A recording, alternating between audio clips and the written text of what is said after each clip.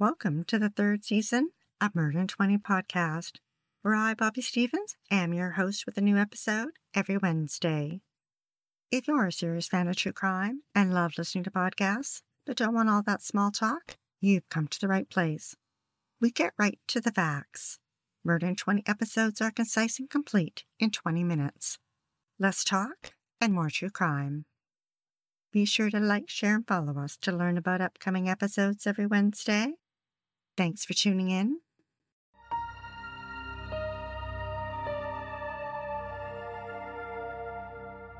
Amongst the fields in the backcountry of Texas roam longhorn cattle.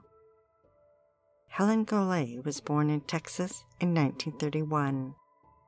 Her life began being shuffled between relatives before ending up in a foster home. Later on, she moved to California, was married twice, and had 3 daughters.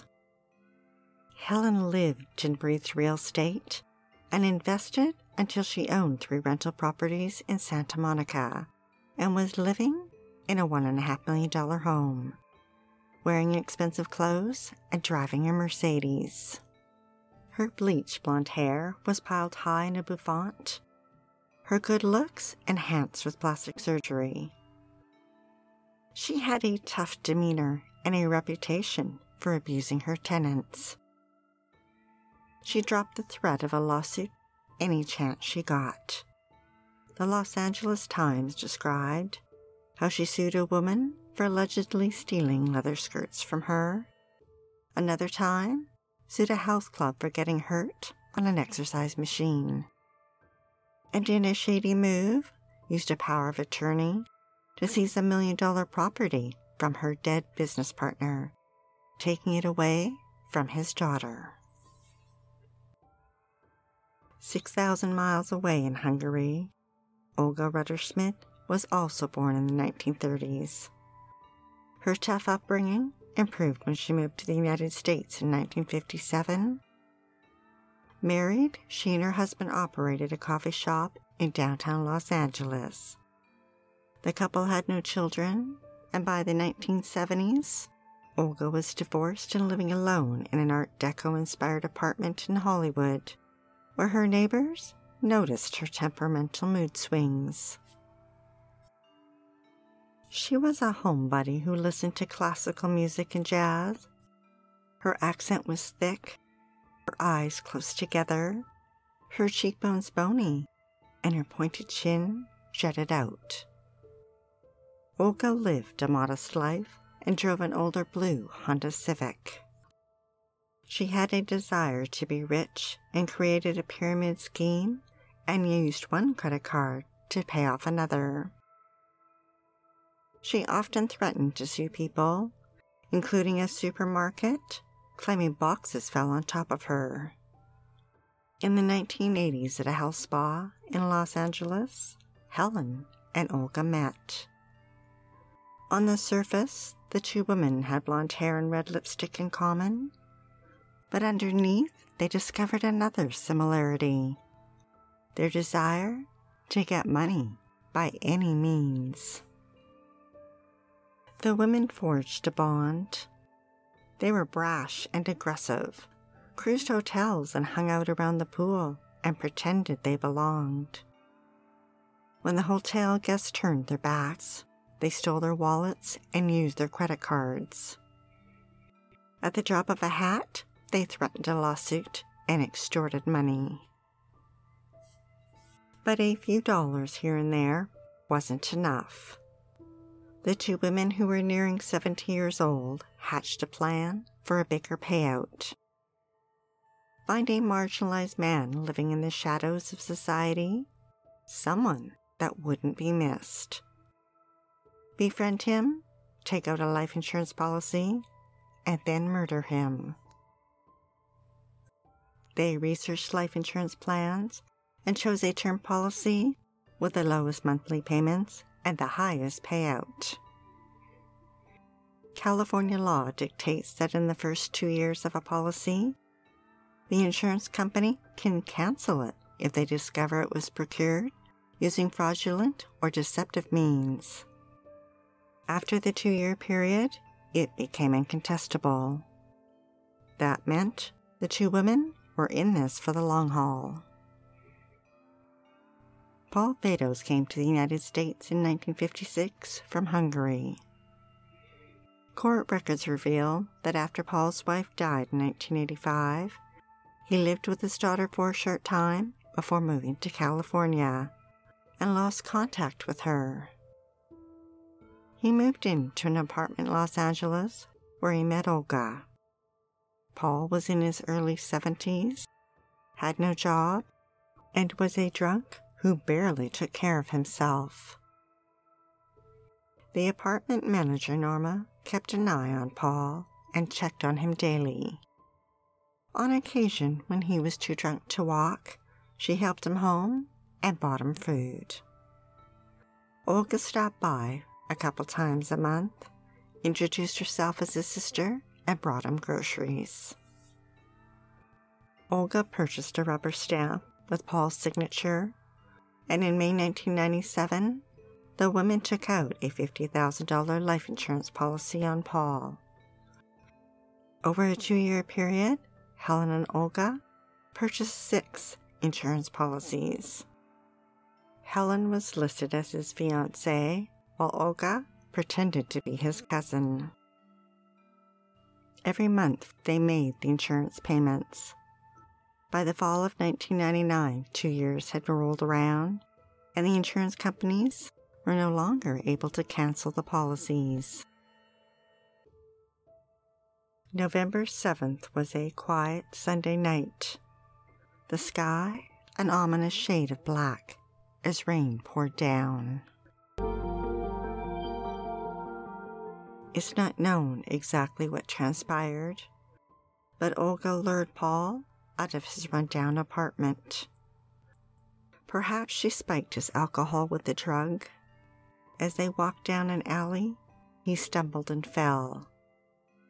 She reached down and emptied his pockets and removed his identification, then turned and gave Helen the signal. She turned the key, and the engine roared to life. The headlights lit up his crumpled body. Helen slowly inched the 2,000 pounds of steel forward and kept her foot steady on the gas pedal. She aimed the front tire over Paul's chest and maneuvered the car as if she were driving over a speed bump. Paul died at 73. The next morning, police were called to the alley. Paul's torso lay twisted and crushed, his nose scratched and grease smeared across his chest. The evidence suggested Paul had been hit by a car, but the officer didn't see any parts or glass strewn around, which he found unusual. The next day, Norma didn't see Paul around the apartment building. A second day went by, and no Paul. On the third day, she phoned Olga to tell her he was missing. Olga waited 9 days before reporting Paul missing. A month later, she asked for a copy of the accident report, but the police officer refused. Meanwhile, a forensic pathologist determined that Paul had no injuries to his legs, as would be the case if he had been standing or walking when hit by a car. But rather, he had 48 rib fractures. He suffered from multiple traumatic injuries, but it was a laceration to his aorta in the chest that caused his death. Helen filed to claim the insurance benefits for Paul. Suspecting fraud, some of the insurance companies refused to pay out the money. So Helen threatened to sue them and force them to pay her, to the tune of almost $600,000. In Hollywood in early 2002, Jimmy Covington was living on the streets. Olga spotted him and offered him a temporary place to stay, but he'd need to fill out a few forms. Jimmy was interested. A roof over his head, a warm bed, and free meals seemed like a good deal. Olga took him to an office space. In the back room was a bed. Over the next week, she handed him a number of forms to fill out and asked for his date of birth, social security number, health and family history. On April 30th, Olga applied for an $800,000 life insurance policy on Jimmy. He had no idea.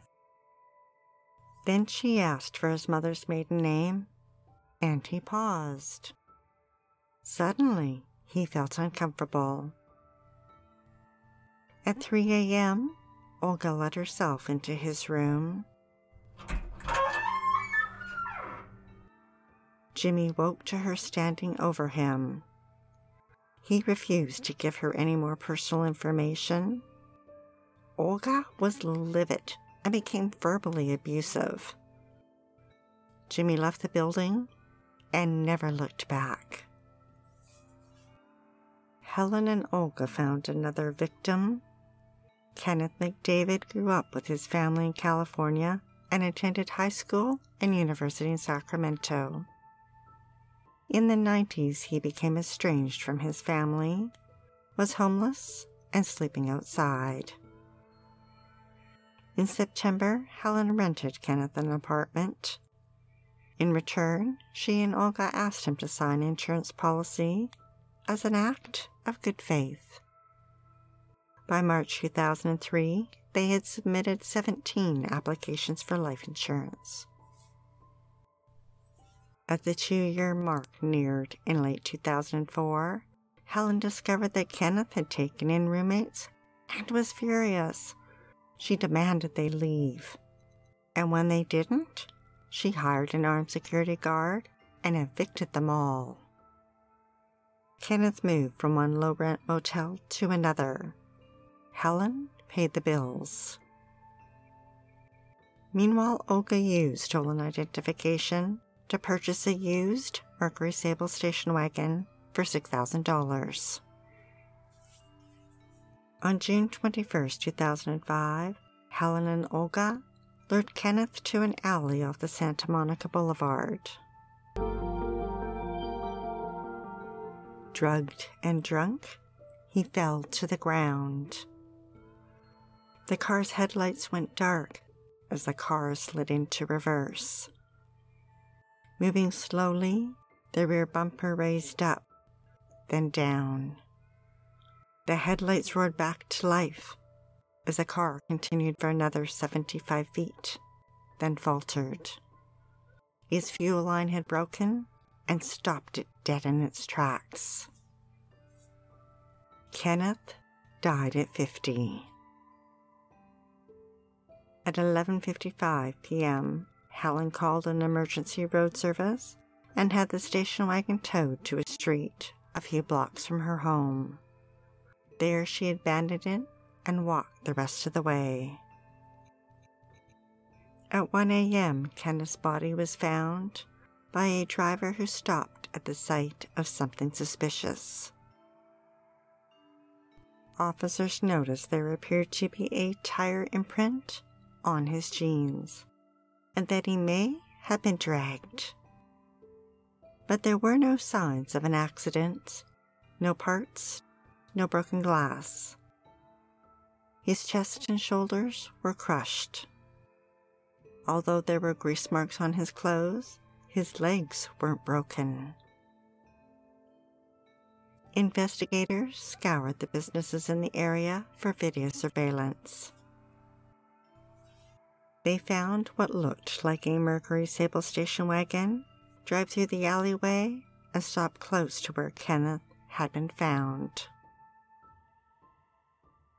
2 months later, Helen and Olga requested a copy of the police report and filed numerous insurance claims. Some companies were suspicious and refused to pay them. Still, they managed to receive $1.5 million. In the spring of 2006, in an LAPD squad room, a detective working on Kenneth's case was talking about how peculiar it was, when another detective overheard him and commented that he'd worked on a similar case 6 years before. What were the odds the two cases were related? The detectives compared notes and discovered that the same two elderly women had filed police reports to gain custody of both bodies, and their names were Helen and Olga. Detectives delved further and discovered the women had taken out 19 life insurance policies worth more than $4 million, and that $2.2 million had already been paid out. Police put Helen and Olga under surveillance. They followed Olga for weeks, including a visit to a shop where they watched her use the internet to try and open a credit card account under someone else's name. A few weeks later, they became concerned when they saw the women meeting with several older men and watched Olga accompany one of them to the bank. It was May 19th, and not wanting any more victims, they swooped in and arrested the pair on suspicion of mail fraud. They knew the women were stone-cold killers, but needed more evidence. At the police station, Helen and Olga were taken to a room with a recording device. Court records revealed their chilling conversation. As soon as they were left alone, Olga turned to Helen and told her it was her fault for making so many insurance claims, and told her, "We're gonna go to jail. They gonna lock you up." Helen replied she didn't want to talk to her. But Olga kept going. "You have to, because you did all the insurances extra. That's what raises suspicion. Stupidity." Helen fired back at her. "You better be quiet. All they're after is mail fraud." Olga shook her head and again blamed Helen, saying you were greedy. That's the problem. Police searched both Helen and Olga's homes and vehicles. They discovered rubber stamps with the men's signatures. At Helen's house, they found a container with Vicodin crushed into a powder, among other various antidepressants and anxiety drugs. And in Helen's Mercedes, investigators found a post-it note in her day planner with a car's license plate number. That number was traced to the Mercury Sable station wagon. Toxicology tests performed on Kenneth showed he had alcohol and the sedatives Ambien and Vicodin in his system. In May 2006, police discovered the abandoned Mercury Sable had been impounded and sold at a lien sale. Police tracked it down and purchased it. In the car's undercarriage, forensic examination found human hair, blood, and tissue. The DNA was tested and came back to Kenneth. 2 years later, in 2008, 77-year-old Helen and 75-year-old Olga went on trial. Both were found guilty and sentenced to life in prison without the possibility of parole. Due to their age, prosecutors did not seek the death penalty, as they will likely die in prison before an appeal could be heard.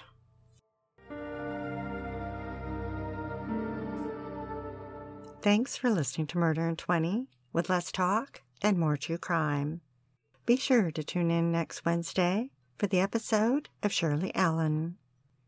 She grew up poor and was driven by greed. Men were attracted to her, buoyed by her blonde hair, pert nose, and red lips. But Shirley wasn't interested in love. One ex-husband survived being poisoned, but 2 did not. If you're dying to hear more, past episodes of Murder in 20 are available for free at murderin20.com and on all major podcast platforms. We love what we do and are dying to continue. If you enjoy listening to Murder in 20 every week, we'd be eternally grateful for your support by visiting Murder in 20 at Patreon, PayPal, or murderin20.com. We'd like to acknowledge Purple Planet for use of their music, sound effects from Vaseline Studios and Quick Sounds, and our many editorial sources who are listed on our website. Be sure to like, share, and follow us to learn about upcoming episodes every Wednesday. Stay safe, sleep with the lights on, and don't play with strangers.